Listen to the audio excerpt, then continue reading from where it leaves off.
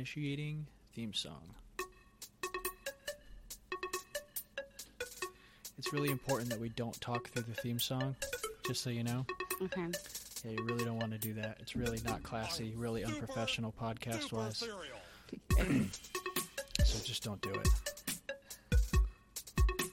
It's not funny. This is serious. You're not supposed to talk through the theme song. It's just bad etiquette.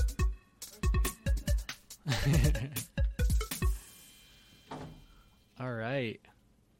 Welcome. Thanks for joining me. Lauren's first time on the podcast. First time. Well, Yeah. second, really. I mean, the interview. Well, the Did that interview, count? yeah. I don't know. Sure, it counts, but this is different because it's much All more right. casual and not nearly as serious and Right. and live. Live. Yeah. So we are going to be talking about some movie crazy people. Yep. Yeah. So I guess why don't you go ahead and give your kind of relevant background to this topic? I Okay. guess? Well, first, I'd like to start off by saying I'm in no way an expert on any of these topics. Right. I should also say I am also not an expert on any of these topics. People get None a of little this. touchy. Right. None of this should be construed as any sort of medical advice, Right. or any actual I haven't done any actual scientific research. Okay. Yeah, no, this is just all my personal opinions and just, I guess, a little, maybe touching a little bit from experiences that I've had working in the mental health field. But that's about as far as it goes. Without breaking any HIPAA laws, of course. Right. Yeah. No names. Mm-mm. No identifying information. Right. So I graduated college with a bachelor's degree in psychology, and I worked most recently in the mental health field as a mental health counselor for an intensive in-home program that serviced children and adolescents and their families who were in some sort of crisis period in their life, and we would go in and stabilize. I was really lucky to be able to work in this program because I was able to work as a part of a clinical team.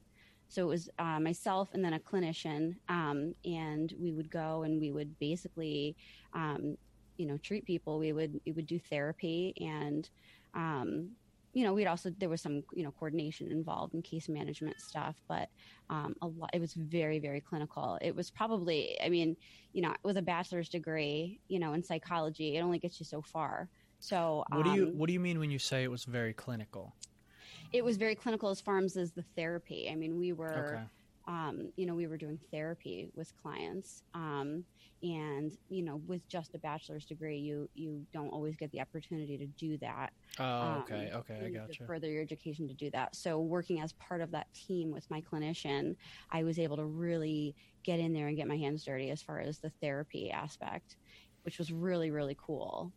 That is really neat, because I think a lot of people would like to kind of put that hat on, you know what I mean, just to kind of see what it's like, because a lot of us, I've personally never been to any kind of therapy or anything like that, so the only exposure I have to it is what's in the media, Sure. How would you say that did your experiences compare to things you've seen in movies and TV and stuff like that? I mean, is it all Yeah, well, because a lot of times we would, would be individual therapy, or there would be, sometimes we participated with our clients in some group therapy, okay, which I've seen a lot of on TV and movies, the group Right. therapy aspect, because it's used in so many different settings. It's used for mental health, it's used for substance abuse, it's used, so I think that gets the most media probably.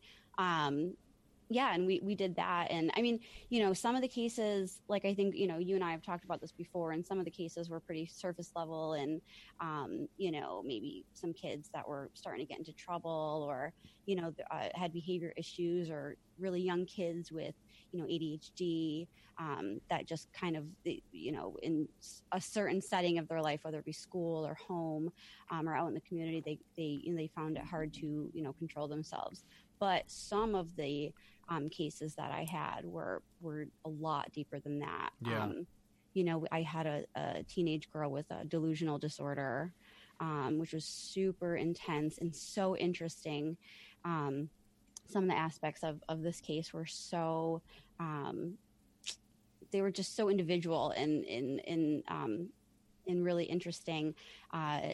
Like delusional in the sense that like she was kind of like living in a reality that was like she was like imagining kind of thing. Yeah, she had a false sense of reality, and hers was very, it was very specific. She actually was obsessed with Michael Jackson. Oh. And had this false sense of a feeling that, they were connected on some level. And this was after his passing. Obviously, she was a teenager. So she was very young when he did pass. But she had this false sense of, knowing him and thinking that they connected on some personal level. And even from, beyond the grave, was able to speak to her and give her messages and clues. Oh my God. It was very sad because her life was hell. Of course. Hell. But it was, from a professional standpoint, it was incredibly interesting. And, I feel privileged that I got the honor to work with her and to try to help her. Yeah. So how do you handle even, that kind of thing? Like you can't just say to her like, sweetie, like you can't talk to Michael. Like obviously that's not going to do it. So do you kind of try to let her talk through it and kind of like put the, connect the dots herself, or does that even work? Like, yeah, well, that would be the end goal for sure. And like I said, the program that I worked in was, I didn't say this today, but in the past, it was a 6-month program. Okay. So it, in the grand scheme of things, that's incredibly short term, especially for somebody with a delusional disorder who's only 16. And I think, a lot of times, maybe not a lot of times, but in this case particular, we worked with a specialist at Yale as well. We had to call them the big guns because this was huge. So they were even thinking that it might have been a budding schizophrenic disorder. Ooh. So, which is a lot of time they start out that way because you don't want to diagnose a 16-year-old with schizophrenia or schizoaffective disorder. I think it's called now. Sure.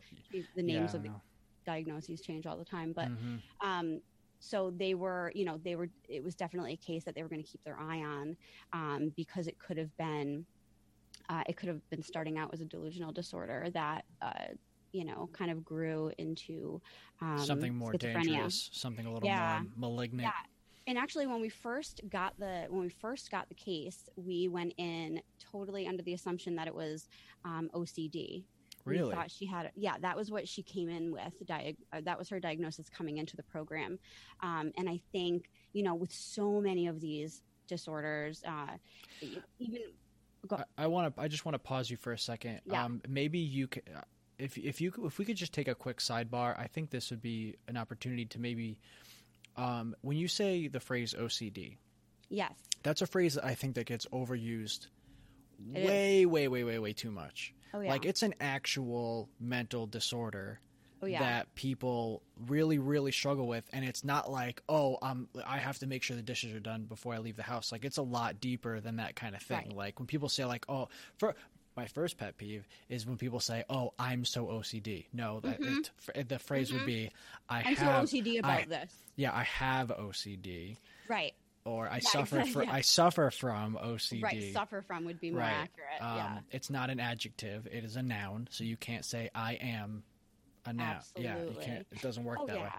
And that's a great point. That OCD is. If you had OCD, you'd probably be using the phrase properly. Yeah, exactly. Yeah, you wouldn't go around like being proud of it and telling people. Right. And I know that's not really how people are using it, but I think that it's worth addressing. Can you kind of explain what obsessive compulsive disorder, OCD, actually is? Sure. Yeah. So it's a disorder where you obsess about something in particular, which causes you to act compulsively in a ritualistic manner because you think that participating in that ritual will ease the obsessive thoughts in your head. Sometimes example, the thoughts can be somebody's going to die if I don't, take 7 steps every time I walk in a certain direction of the room, or if I don't, turn the light switch on and off 7 times. Right. Usually it's a pattern, it's a specific number. Right. So in that case, it would be 7. If I don't do this, then my mother is going to get in a car accident and die. I mean, it depends on where your train of thought is. So it's actually a much more serious thing than I think a lot of people think that it is. Like you really have these dots connected in your head that are just could not be more unrelated. Oh my God! And am I wrong in saying that it's usually about some tiny little thing, like literally like flipping a light switch or taking a certain number of steps or like making sure that, like it's some tiny little thing. Like it's not about like anything that actually has any effect on anything at all. Right. It's usually unrealistic. Absolutely. Yeah. And I think I just lost my train of thought. Well, that's okay. Yeah, go ahead. Well, no, I was just going to sort of piggyback just very quickly on what you said about it being overused. And I mean, I think a lot of diagnoses these days, get sort of the terms get thrown around. OCD is one of the top ones. So is bipolar. Oh, I'm so bipolar. Like, No, you're not bipolar. Like you get upset. And you get happy. Moody. You not even moody, but just like, I just get so mad when bad things happen. Mad. And then 1 second, my emotions going to flip. Yeah, you're a human being. That's how it works. Exactly. Oh, yeah. But these true diagnoses go so much deeper than that. And you don't just slap a label on somebody. You can't slap a diagnosis on someone. I mean, you have to. Well, people are. Criteria. Yes. And people are, unfortunately, very ready to slap these diagnoses on themselves. And somehow wear it as some sort of like badge. Like it's really strange, and I think I don't even want to go down the road of how dangerous it is to label yourself as anything, right? Let alone having some sort of mental disorder or something that people like. It does dishonor to people who I don't know if dishonor. It kind of slaps in the face like people who actually do struggle from these problems that they have that really fucks with their life. Absolutely. Oh yeah, because and they're saying how dare you? How dare you compare your tiny problem to my life? And also, it kind of I feel like people think that people who really struggle from these things that other people aren't going to take them serious. Because so many people are going around claiming that they have it. So I mean, knowing, having a little bit of insight into this kind of thing, do you find yourself like in the grocery store, like in line behind somebody going like, yeah, that's a bit of a sociopathic tendency this person's displaying right now? Do you find yourself doing stuff like that? Sometimes I, probably more often with like family members and friends and, people actually know things about their psychology. Can actually study a little bit. Sure. But well, because like for example, Jessica knows a lot about anatomy and physiology, and she'll just see some random person in the grocery store sometimes, and she'll be like, that person has some sort of like hip dysplasia or something, something like that. She'll be like, oh, they're AC4 or whatever. I don't know, whatever is might have some sort of issue or something, you know what I mean? She'll say some, you know what I mean? Yeah. So I wonder, I guess there's always, if you have a certain depth of knowledge about some kind of topic, you just happen to notice the things in the world. And if it's something about people, I guess things are going to jump out at you. I think my thoughts usually go more to like, what is going on with this person at home? Like, why are you so mad at, like, why are you screaming at the cashier right now? Like, what's happening in your life? That's making you mad that your mustard wasn't on sale. I mean, I guess, that's a whole other topic, but it's things that people are mad about is never the thing that they're really mad about. No, it always goes deeper. It always goes deeper. That's why I think that bickering is very healthy and talking shit and stuff like that, busting people's balls, saying exactly what's coming into your mind and treating it lightly, even from, your own kind of point of view. Right. Because if you don't, anything you don't say will get built up, anything that doesn't happen right now, Exactly. Yeah, squash it. Yep. Nip it in the bud. Yep. So do you think, I guess everybody, to kind of get veer toward our actual topic a little bit, it seems like everybody kind of enjoys the whole crazy people in the media thing, you know, like crazy people in movies and stuff like that. Did you, obviously, you know, you're into that kind of thing, and I am too. Did you find that you were kind of more interested in it after you were kind of trained? Yeah. Oh, yeah. Yeah. Yeah, definitely. Because I knew more about it. I was a little bit more educated about it. So, you know, things that I had been taught. I mean, it was cool to see it, you know, played out in a movie or something like that. And, well, I mean, from what I understand, you know, a lot of portrayals of psychopaths in movies.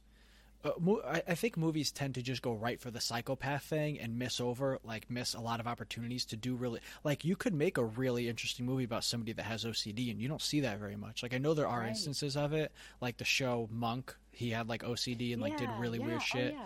And from what I understand, that was a pretty good portrayal of OCD. But, you know, I think that there are some really, like I said, everybody goes straight for the psychopath thing, and I think a lot of them tend to kind of miss the mark, the way I understand, you know. Like, for example, the Hannibal Lecter character. How familiar are you with the Hannibal Lecter, his portrayal? Well, I mean, Silence of the Lambs. I'm very familiar. Well, there was like a trilogy of those movies, and there was like a whole... and I'm pretty sure I saw all of those. And I know that I think we started watching that Hannibal show, but I don't... Right, yeah. Well, you should definitely watch it. I know. But the point being here is that from actual psychologists that have studied the character of Hannibal Lecter, he's just a fantasy. Like, he doesn't actually fit into any of these categories, which I think makes him an even more brilliant character, because your instinct is to go, oh, he's obviously a psychopath, but he isn't. Like, he doesn't fit any of these categories, and he does display characteristics that a psychopath or even a sociopath wouldn't, you know. And it's like, you don't really, if you watch like his origin story, you don't really, is it a nature or nurture thing? You don't really know. And he seems to kind of like really lean into it in a way that somebody who doesn't have those mental faculties of empathy and stuff like that, he almost seems like he's not neutral as far as his emotions and stuff. It's like he goes the opposite way, like on purpose, which isn't, as the way I understand it, isn't really the way a psychopath behaves. Like, they're really just in that kind of stuck in that non-empathetic, like neutral, like, you know. Yeah, I think like a typical psychopath or sociopath even, I think that they're a little bit more reckless. Sure. You know, they're not quite as calculated. And he's like hyper calculated. Yeah, exactly. Manipulative and brilliant, and you know, and that's not always the case. I mean, these are regular Joes. You know, a lot of people that, you know, suffer from these things. I think it's worth mentioning that I think nobody really knows how many. We can get into the difference between a psychopath and a sociopath in a minute, but I mean, nobody really knows how many of them are really out there, because I think the theory is most psychopaths and sociopaths just figure out how to adapt to society and everything works out okay. Like, you might get as far as like, yeah, that guy's a little awkward sometimes, but like, you know what I mean? Like, if you're a psychopath, that doesn't mean you're going to murder a bunch of people, you know, because if that were the case, there'd be a lot more murderers. Oh yeah. You know, the world would be full of them. Yeah. Oh yeah. And you know, I mean, it's so complex, really. You know, it's hard to sort of nail down, you know, is this person a psychopath? Is this person I mean, because there's so many components that go into it, and so many other, you know, diagnoses really that you're pulling from. I mean, you know, sometimes these things happen from, you know, trauma. Sometimes, you know, they come sort of out of maybe a psychotic break, or, you know, a delusion, you know, or delusional disorder, and or some or physical trauma.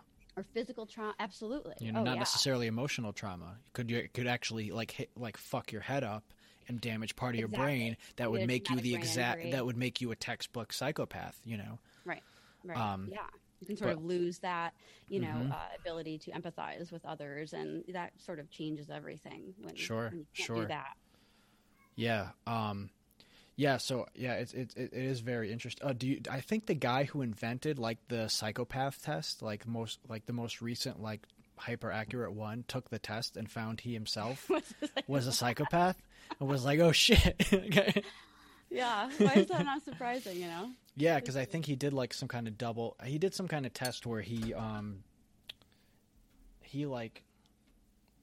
I think he took the test and then took a bunch of other test results and blindly scored them.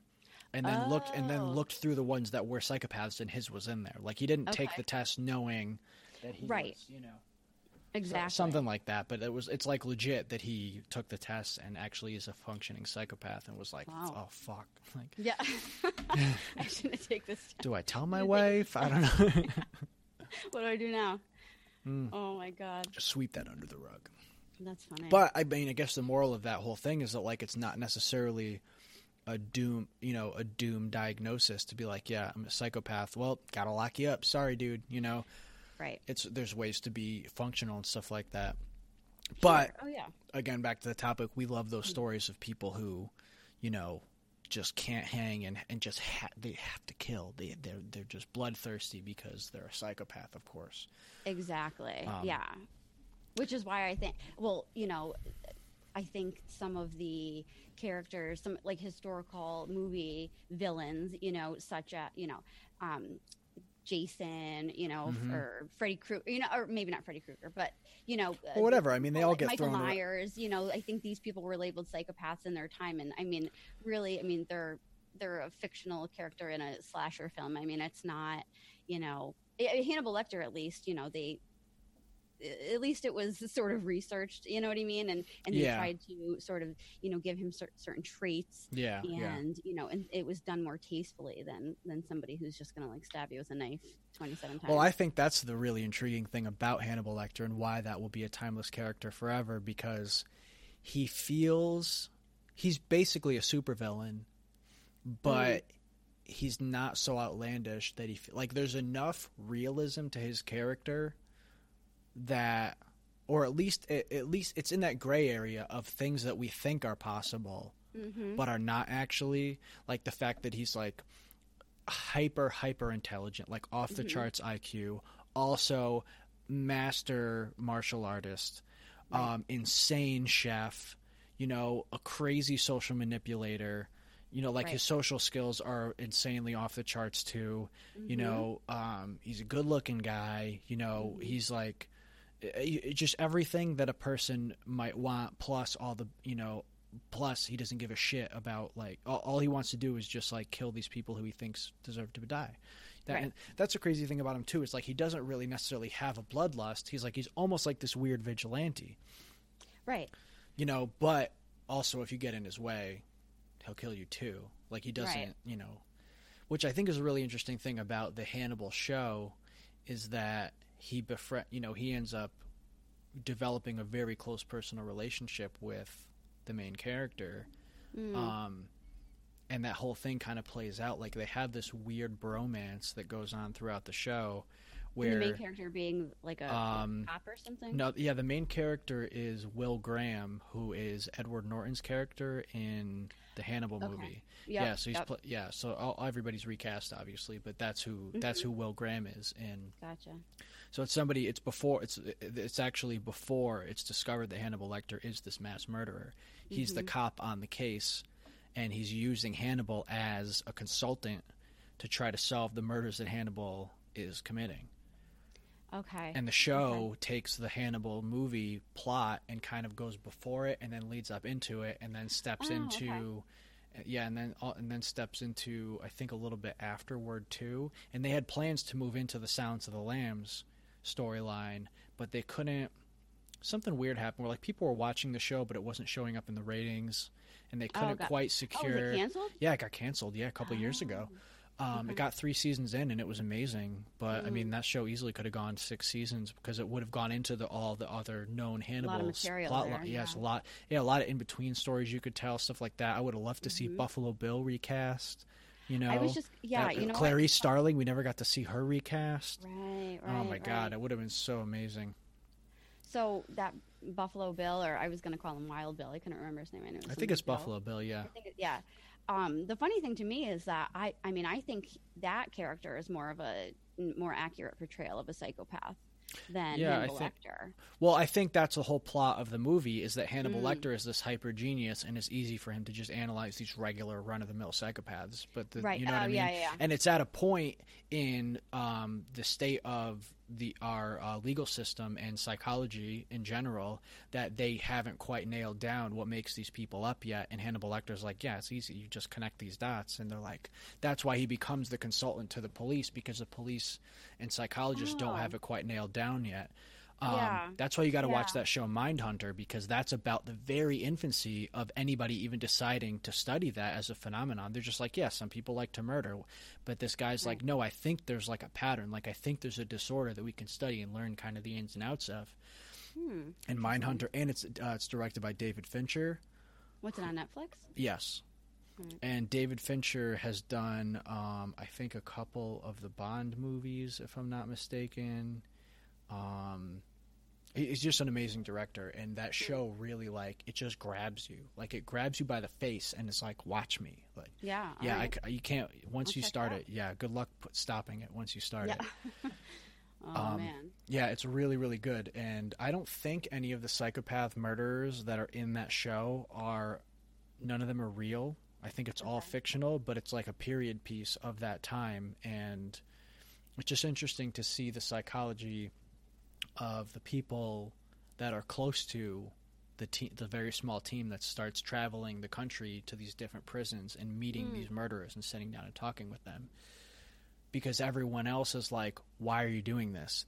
Why are you even talking to these people? What are you trying to accomplish? Why are you spending so much time with them? What's wrong with you? Like, and it's crazy because I imagine it was that kind of struggle where there's this guy who's just like, listen, man, like, there's something to figure out here. I don't know what it is, so I can't explain it to you, but there's something that we need to get to the bottom of it. Everyone's like, whatever. If you want to sit, if you feel like you're sitting in across the table from somebody who murdered their own mother and a bunch of women and locked them in a shed, like, I guess, man, whatever.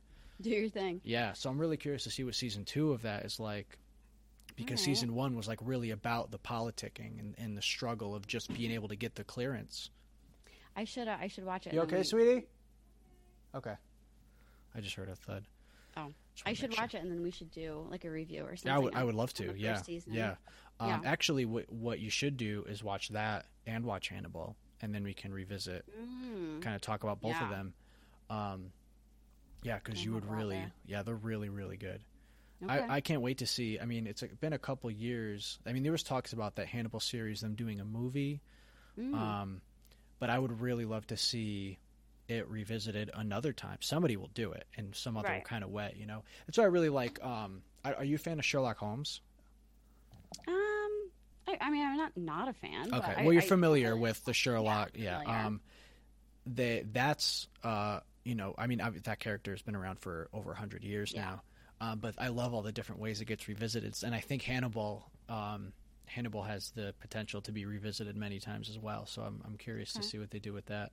Yeah, but it's dark stuff. I think it doesn't appeal to the masses. That's really the problem with it. That was the problem with the show, was that it's very, you know, he's murdering people and doing crazy shit, and you need to show it. You know, so it was like it was a really, really gory, dark graphic show. Yeah. There's a lot, I'm not even sure if I could watch it now at this point in my life. But at the time when I was like watching a lot of dark stuff and really into dark stuff, it was like, this is great. Oh, wow. Yeah, it's really, really neat. Well, I'll have to check it out. Mm-hmm. Another character that I apparently people call a psychopath that isn't necessarily one is the Joker. Yes. From Batman. Yep. I don't know how familiar you are with the character, but for the uninitiated, the Joker is basically this guy that just shows up one day and has clown makeup on and just starts wreaking havoc on Gotham City. And I'm only super familiar with the stuff from the more recent movies with Christian Bale as Batman. Mm-hmm. Yeah. And, you know, the whole idea of the Joker is that he also doesn't fit any psychological profiles, so nobody can quite figure him out. The difference, I think the main difference between him and Hannibal Lecter is that he really wears it on his sleeve how much he enjoys the stuff that he does. And he seems to have some sort of twisted like a nihilist philosophy behind it or something, that he's like, you know, why don't I just fuck with everybody? And like, you know, this scene in one of the in the Dark Knight where he has the two ferries where one of them's full of prisoners, one of them is full of the prison guards, and they have to choose which one of them is going to get blown up or whatever. And he's like, I don't know, that'll be fun, whatever, you know. Right. And like, yeah, sure, morally, he try to hide it. Yeah, it's like the railroad. The philosophical question of the railroad. Do you pull the lever to run over the 5 children or the one guy? You know what I mean? Like, how do you make how do you make the call? It's like it's like a take on that kind of thing. Mm-hmm. But yeah, he's another one that's not a. Yeah. But yeah, with I think the thing to remember too is even about Hannibal and the Joker. I mean, I think for the sake of, I don't know, just grouping them into a category. I think we've labeled them, or maybe director, the movie, labeled them psychopaths, and I think like we've been talking about it, that's not always true as far as diagnoses and definitions and things like that. But I think that I think both characters definitely displayed traits of psychopathy, and yes. You know what I mean? So, and I think, does it miss the mark a little bit? Yeah. I mean, it's Hollywood, so it's going to. But I think that, I think another one, Christian Bale's character in, speaking of Christian Bale, in American Psycho, Patrick Bateman. Yes. No. Yes. No, is that Patrick? Yeah, Patrick Bateman. That is his name? Okay. Who's the... But then who's the Stephen King character? Female or male? The male one. What am I thinking of? Yeah, because it's Patrick Bateman. Yeah, he's like he works for some sort of corporate. He's like a Wall Street yuppie. Like a Wall Street guy, and see, and apparently he is a pretty accurate portrayal of a psychopath, right? That's what the article we were both looking at. Is that what it said? He's actually pretty accurate. Yeah, I think he was, he wasn't like the top, in the top 3 or whatever, but, I think that he was sort of in the middle. Yeah.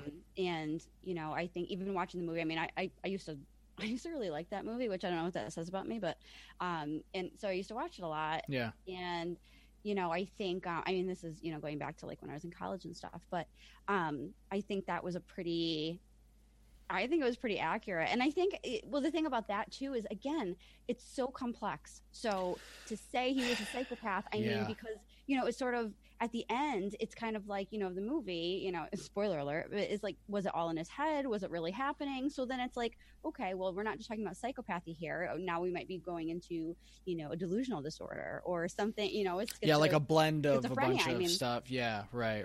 Yeah, you know what I mean? Like was he having a psychotic break? Was it just an episode? I mean, that's true. So, yeah, because a lot of these movies only take place over like a couple days or a couple weeks. Right. It's not like a lifetime that you get to see a development of a character. Exactly. What actually happens and how they react to it and stuff like that. So that's a really good point.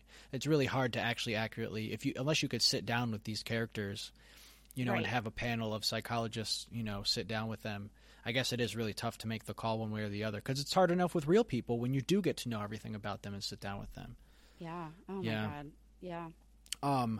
So we're kind of referencing an article that we both read about somebody who actually analyzed these, and I think it happened in like 2014, but it kind of cropped up again. But apparently the number one most realistic psychopath, you're right, Patrick Bateman was not on the list of most realistic,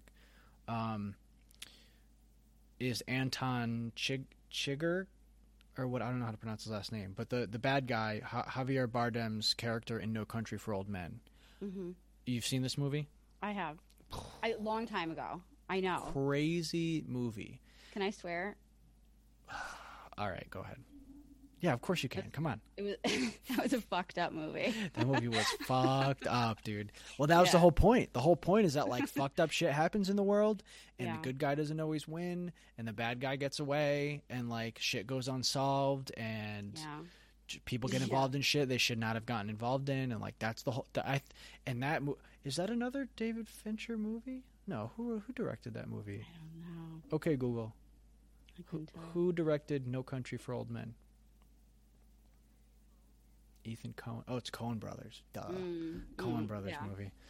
But yeah, so I guess his portrayal of a psychopath is pretty accurate because I think the through line that I apparently of like these psychopathic characters is that they end up like fixated on something, and they just beeline to that thing, and anything that happens, they're just like, well, that was getting in between me and this thing, so like, what am I supposed to do? You know, where it's like they he's have, trying like, to find a very weak conscience.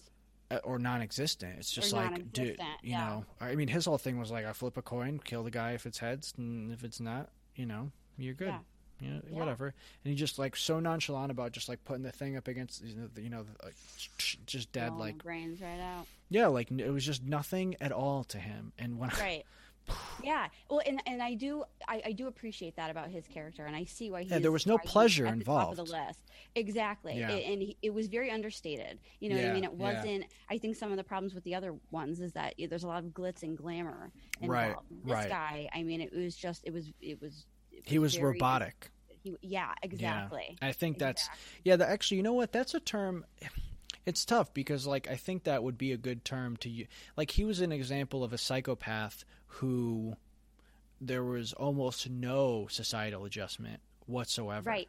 You know, he's like the very far end of it where, like, somehow he made it to that point in his life without needing to adjust socially at all. Right. Because I think, what was it? He was an assassin in the movie?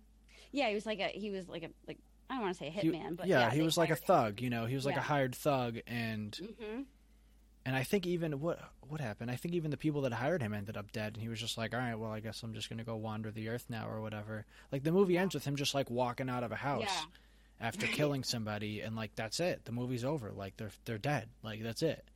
Right. And like there's no. You're just like what? You're just caught with your throat and your breath in your throat. You know, it's like my door locked. Yeah, exactly. Yeah, that's really I mean, it is definitely one of those movies that makes you think like anything really could happen at any time, and I could take all the precautions, and you know, that's it. You can only do what you can do. Yeah, but people are going to be who they are, and you know. Yeah, it is wild because there's definitely people like that, you know, roaming around. Hopefully, they're either trying to adjust. Because that's the thing is, you know, even a psychopath who has no empathy understands logic, right? And logic tells you that it's easier to assimilate than to not. Mm-hmm. You know what I mean? So unless you want to be like running from the law all the time, which is inconvenient. You should probably figure out how to like understand social cues by reading body language and stuff like that. You know what I mean? Which is useful even for a non-psychopath. Right. It's just I have found. Try to figure out along the way, but but it's stuff that the rest of us find out by accident, just through you know, trial and error of living life. Whereas I think the way I understand it is that psychopaths kind of have to be guided toward.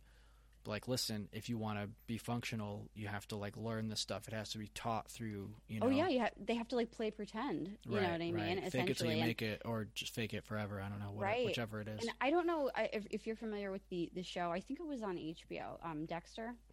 Yeah, I saw a couple seasons of that. Yeah, we love Dexter. It you know, like a lot of series, it got kind of weird at the end. Yeah, we don't have to get into that though. But I actually think his portrayal of, I think he would probably, you know, be labeled a sociopath in that. I mean, serial killer, but you know, more of a sociopath. I think, you know, the way he had like the code and like he had his own code, which you know, a lot of them do, and he would, you know, he said many times, you know, I have to. He would talk about it, you know, like when they're talking in the background. Like he had a fixation. I have to, but not even about the killing, but just how to survive in everyday life. Sure. Oh, you know, he'd be narrating. Yeah, exactly. My sister's looking at me like this. What does she want me to say? Okay, what can I say? He'd run through a few things in his head. Okay, I think this is what I should say back. And I think that's pretty true when it comes to having to, like you're saying, like assimilate and sort of fake it till you make it. And how do I blend in with the rest of society? And I'm not like them at all. Yeah, and you know, that happens to the rest of us too, but you know, it's automatic and it happens in our subconscious. There are parts of our brain that handle that for us. You know, it's very much the exact same thing. Yeah. And even I mean, I'm pretty sure I'm not a psychopath, but I have found myself in that exact situation where something's happening. I'm like, okay, what do I need to do and say right now to make this, you know what I mean? To like not, Oh, sure. Sure. So that's not to say that listeners, if you have had these thoughts, Yeah. if you're being analytical of a situation in the midst of it, that does not mean you're a psychopath. Yes, no, there is a big But difference you might be. between analyzing a situation and, you know, having to calculate everything you say and Sure, every move right. you make. Just Every in single order thing. to trick people into believing that you're, you know, Right.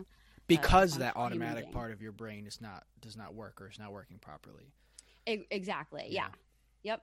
Because you don't have it, because, you know, they don't have empathy. So they Right. can't, you know, when we're in a situation, if you're fighting with your significant other or whatever, and you're like, well, what can I say right now that's going to, you know, sort of not blow up in my face, or what can I say to sort of calm this person? You're saying that, you know, out of empathy, out of, you know, you're Right, saying it out right.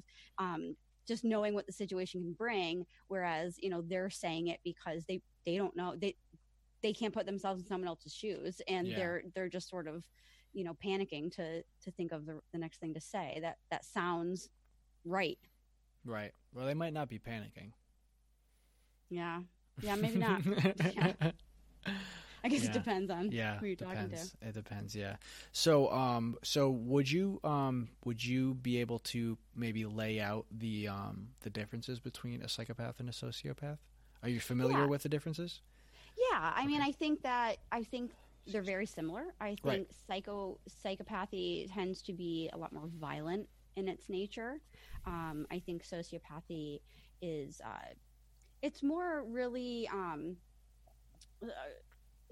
about, you know, you have a very poor sense of, you know, right and wrong, or maybe you just don't care.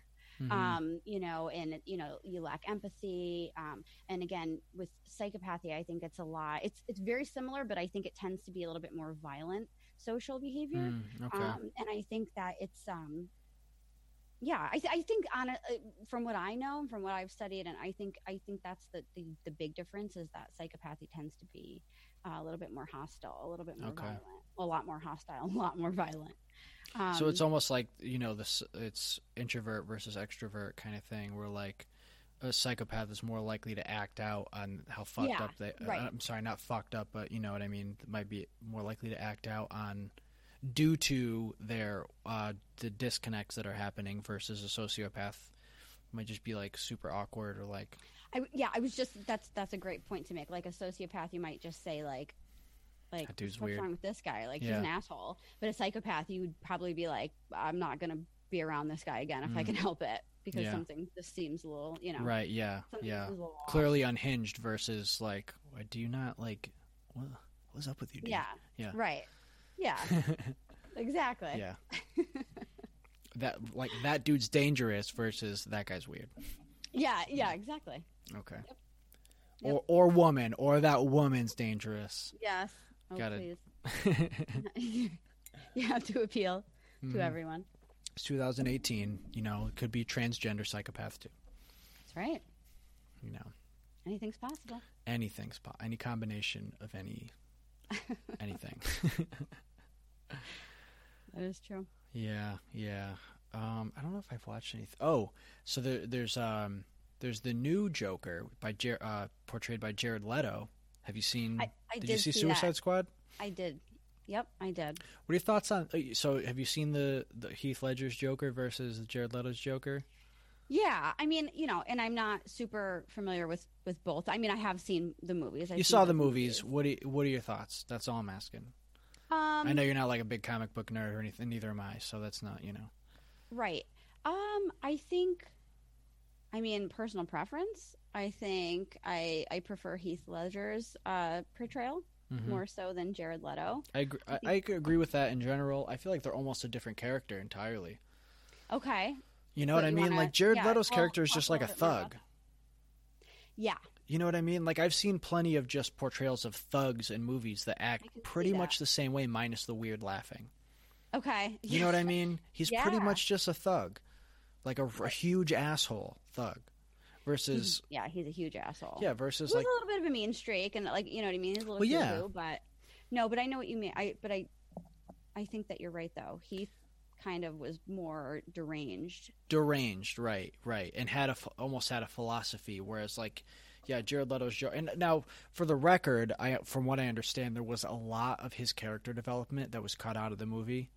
So obviously, okay. I can't speak on anything I haven't Right. seen. But yeah, he just seemed like he just had like a gangster complex, and you know. Yeah. Well, put it this way: I was creeped out by Heath Ledger's Joker, and I wasn't really affected at all by Jared Leto. Yeah, because his was like unsettling, whereas Jared Leto Yeah. was like, that dude's an asshole. Yeah. You know? Yeah. Yeah, I don't know. I'd be curious to see what they do with it next.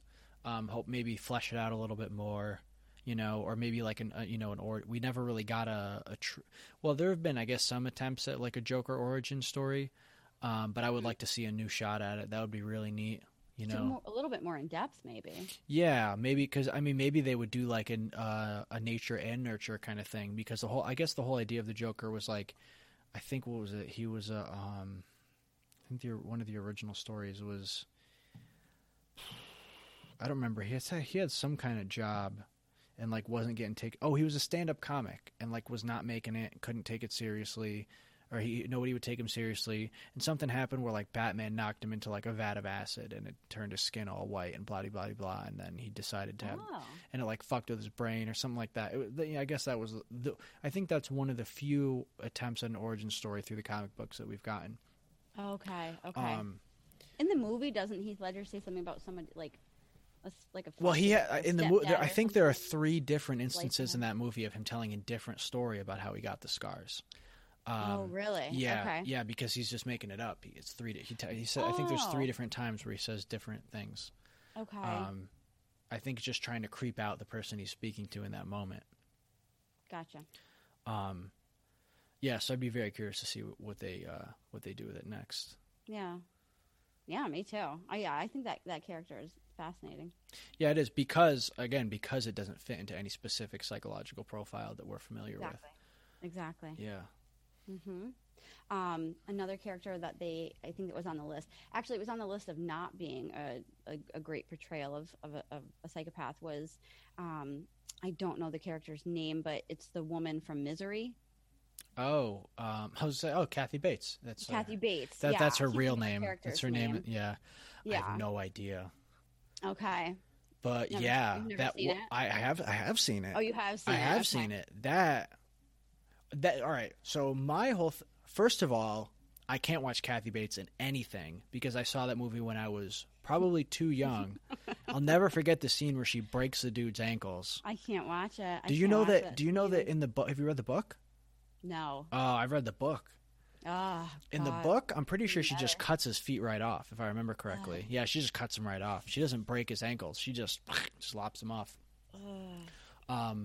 Yeah, I can't not see that character when I see Kathy Bates in anything. Okay. Except for when she was on The Office. When she was on The Office, I was able to it was a totally different atmosphere, but it made me dislike Kathy Bates for a long time because I could only see that crazy lady. Right, And right. Well, she did her job. She nailed that part. Yeah. I couldn't even tell you who played the guy in the movie. I don't know off the top of my head. I can like see him in I can picture him. I but can't think of even. his I name. might be able to pick him out of a lineup, but Kathy Bates forever burned into my memory Yeah. as a crazy, homely, like just weird ass lady. So crazy. Yeah. Yeah, but I guess she's been called a psychopath. That character's been called a psychopath, and I didn't even think of her. Well, Yeah, if you don't know the story of Misery, it's this guy writes romance novels, I think. Yeah, yeah. So it's a romance novel author, and he goes to a cabin, like in some remote part of somewhere, to like write his next book or something. Mm-hmm. And this lady who is a huge fan, like finds him and like kidnaps him. And Well, he gets in an accident. he gets in an accident. And she rescues him, and it's like, she wakes up in her house. yeah. And he's like, "What's up? Where am I?" And she's like, "Oh no, it's cool. I'll take care of you, and I'll let you live as long as you tell me all your plans for the continuation of the story, and also write it the way I want you to write it." And he's like, "Fuck you." And she's like, "Oh yeah," and she just wrecks his shit. Like, it's Takes a real sledgehammer to bad. his ankles. Yeah, it's real bad. And, you know, That's he a ends up tough writing scene. it, and, you know, it's a spoiler alert, she dies. Thankfully. I know. But yeah, I think it's likely that there's a lot of people like her walking around that just don't get the opportunity that the lady in that movie got. Right. Because I feel like I see signs in people sometimes that, like, oh man, if they could get away with it, they would do some fucked up shit. Like, people that definitely do, like, little things throughout the day that are, like, really, really fucked up. Right. You know what I mean? But, like, they get away with it, or it's... What's that? Those are the people you got to watch out for. Exactly. It's like if there's ever a purge, you know, Oh, in yeah. America, Oh, yeah. We're all fucked.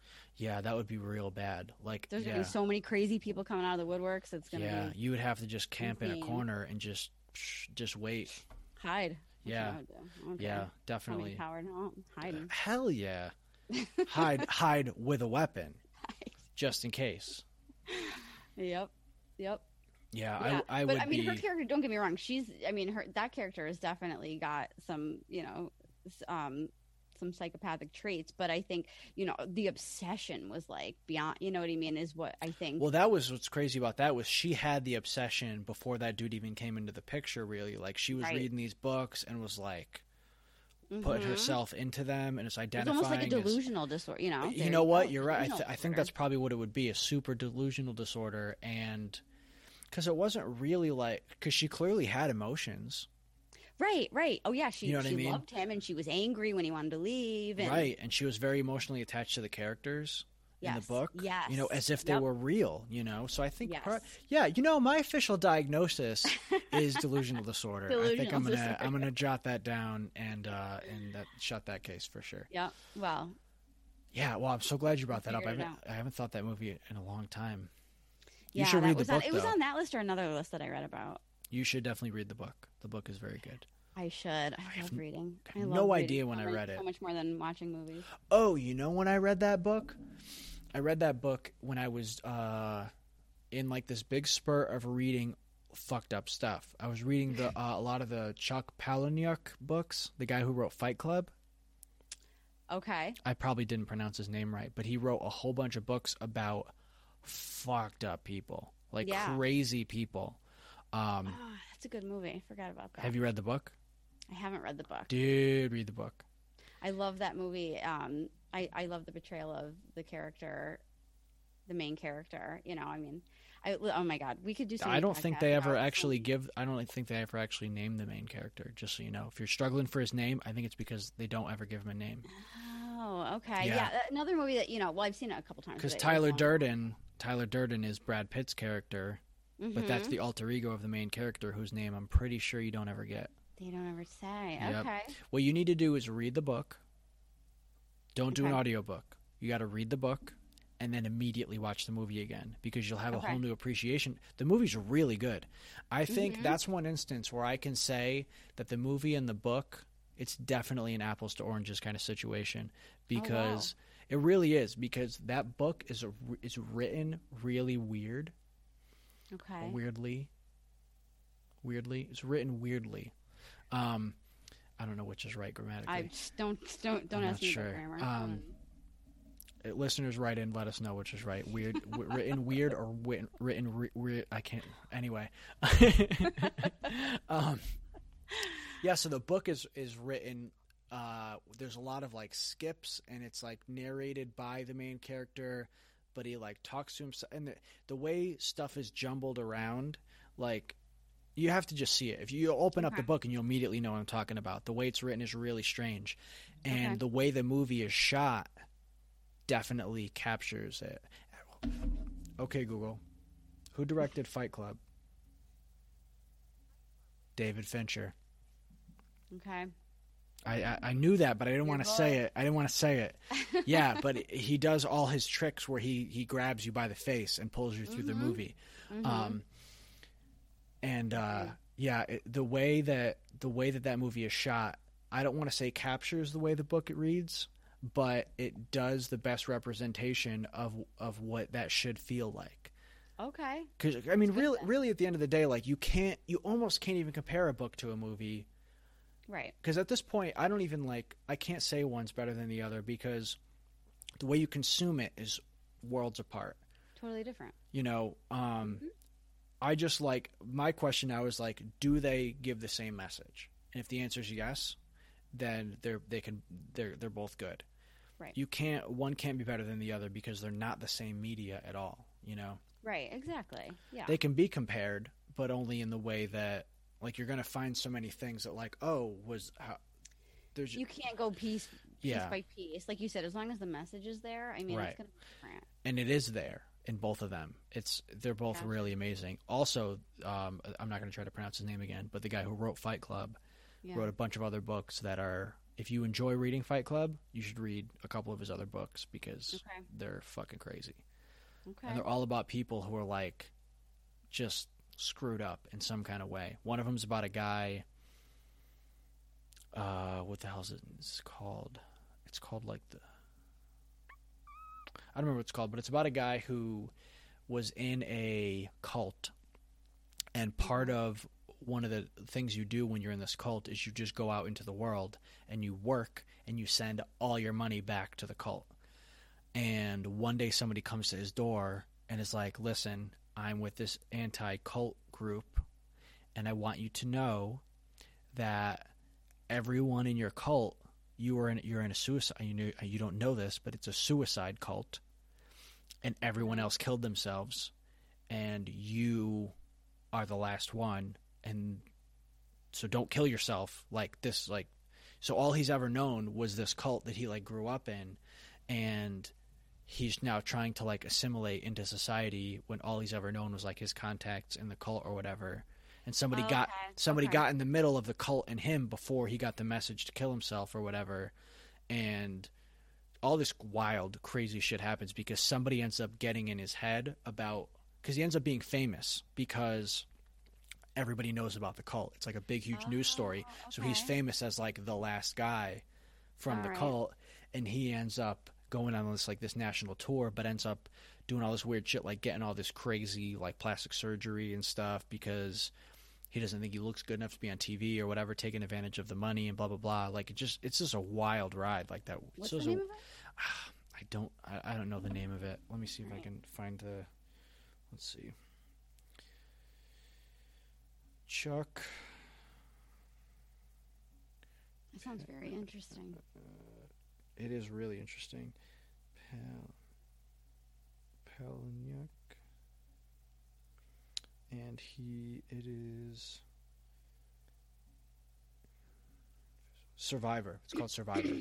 Survivor. Yep. All right. He has another book called Choke, which is the story of a guy who basically goes through his life getting money and free meals by going to various restaurants and pretending to choke on his food. And that's his MO. He pretends to end up in danger in these situations and doesn't ever have to pay for anything or whatever. But he's the super deadbeat. And I don't remember the plot of that, but it was another really weird book about this dude that is really fucked up. Yeah. Yeah, it's wild. But Fight Club is definitely the most interesting exploration of that kind of idea. Yeah, for sure. Especially because of the huge plot twist at the end. Yeah. Mm-hmm. Which is amazing. One of the best plot twists ever. It's so amazing. I will not spoil it. Well, I think I might have already spoiled it earlier in the conversation. But if you didn't catch the spoiler, go read Fight Club. And it's great. It's wonderful. Yeah. Yeah, that was definitely a good one. I don't know. I can't think of any other famous. I'm not sure. Oh, I do have to say, I'm going to put it on record. I do like Mads Mikkelsen's portrayal of Hannibal Lecter much, much, much better than Anthony Hopkins. Oh. That is not a knock on Anthony Hopkins as an actor. He is amazing. I just enjoyed watching Mads Mikkelsen more than Anthony Hopkins. And he's a little better on the eyes, too, if you ask me. But I think that he just brings a sense of class and there's just some other element that he's able to bring to the character that I think Anthony Hopkins, I think Anthony Hopkins' character is like really creepy, Okay. Yeah. but Mads Mikkelsen is not creepy. He's like sexy in a weird, crazy way. It's really strange. It's really strange, like I want to see what this guy he looks like. he definitely has like this like horrifying sexiness about him, where Anthony Hopkins does not at all. He's just Right. creepy, you know. Agreed. Whereas like Yeah, like he's not a horrible guy to look like. Yeah. He's not a horrible guy to look at, but I'm not like, oh, Anthony Hopkins. Like, let me put no, pictures I mean I'm sure you know in his younger years for sure, but Mads Mikkelsen, the way he like stands and stuff, and like the way it's just crazy because they go down the whole road of him being like, you get to see a whole lot more in the show of him being like a host in his home and serving Okay. people food and stuff like that. Like you get a lot more of that kind of like, and him charming people, you get a lot of that. And Yeah, people his just being character's like, very- man, there's something about that guy. I really like him. You know, there's a lot of that kind of sucking you in, Jake. He's It's pulling exactly, you yeah, in. yeah. Oh, yeah. Exactly I'd be murdered by, what well, the character is supposed to do. I probably wouldn't be murdered by him. I'd just be one of those people like, murder? No, not him. You know, I don't think he'd find a reason to kill me, but I'd definitely be one of the people being like, nah, it's not him. He's not your guy. Yeah. No well, you way. love him so much, he wouldn't kill you. No, he wouldn't. You need no. you around. Yeah, right. Exactly. Yeah, if you're a mass murderer, you need as many people in your corner as possible. That is true. Yeah. For sure. Yeah, it's good. Oh, and you know who else is in the show that's really good is Lawrence Fishburne.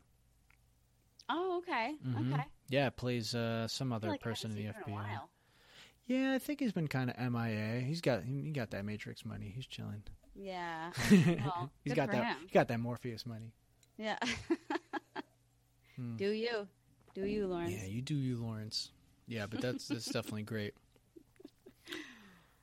Cool. Well, I think this is a good point to wrap this up. So All right. homework is Yes. watch the Hannibal series The Hannibal series. and watch Mindhunter, Mindhunter. and we will reconvene when you have seen those, and Okay. I'll do some brushing up. We could talk a little bit more about that. Okay. And maybe we'll just keep that as, I don't know if we could probably talk for another hour about those shows. I Oh don't my see God, that. those, and then I mean, the mental health field. Yeah. I mean, it's I mean, I think we about covered it. I think we covered mental health Yeah. topic. we talked about. I mean, the DSM, we pretty much summarized the whole thing in this, Yeah. I mean, we could probably write the DSM-6 if we wanted to. easily 7 and 8 podcast. too. Cool. Well, awesome. Well, thank you so much for coming on. This was Thanks a for having blast. me. This was a This was blast. fun. And Yeah. and we'll see everybody next time. All right. See you later. Peace. Peace.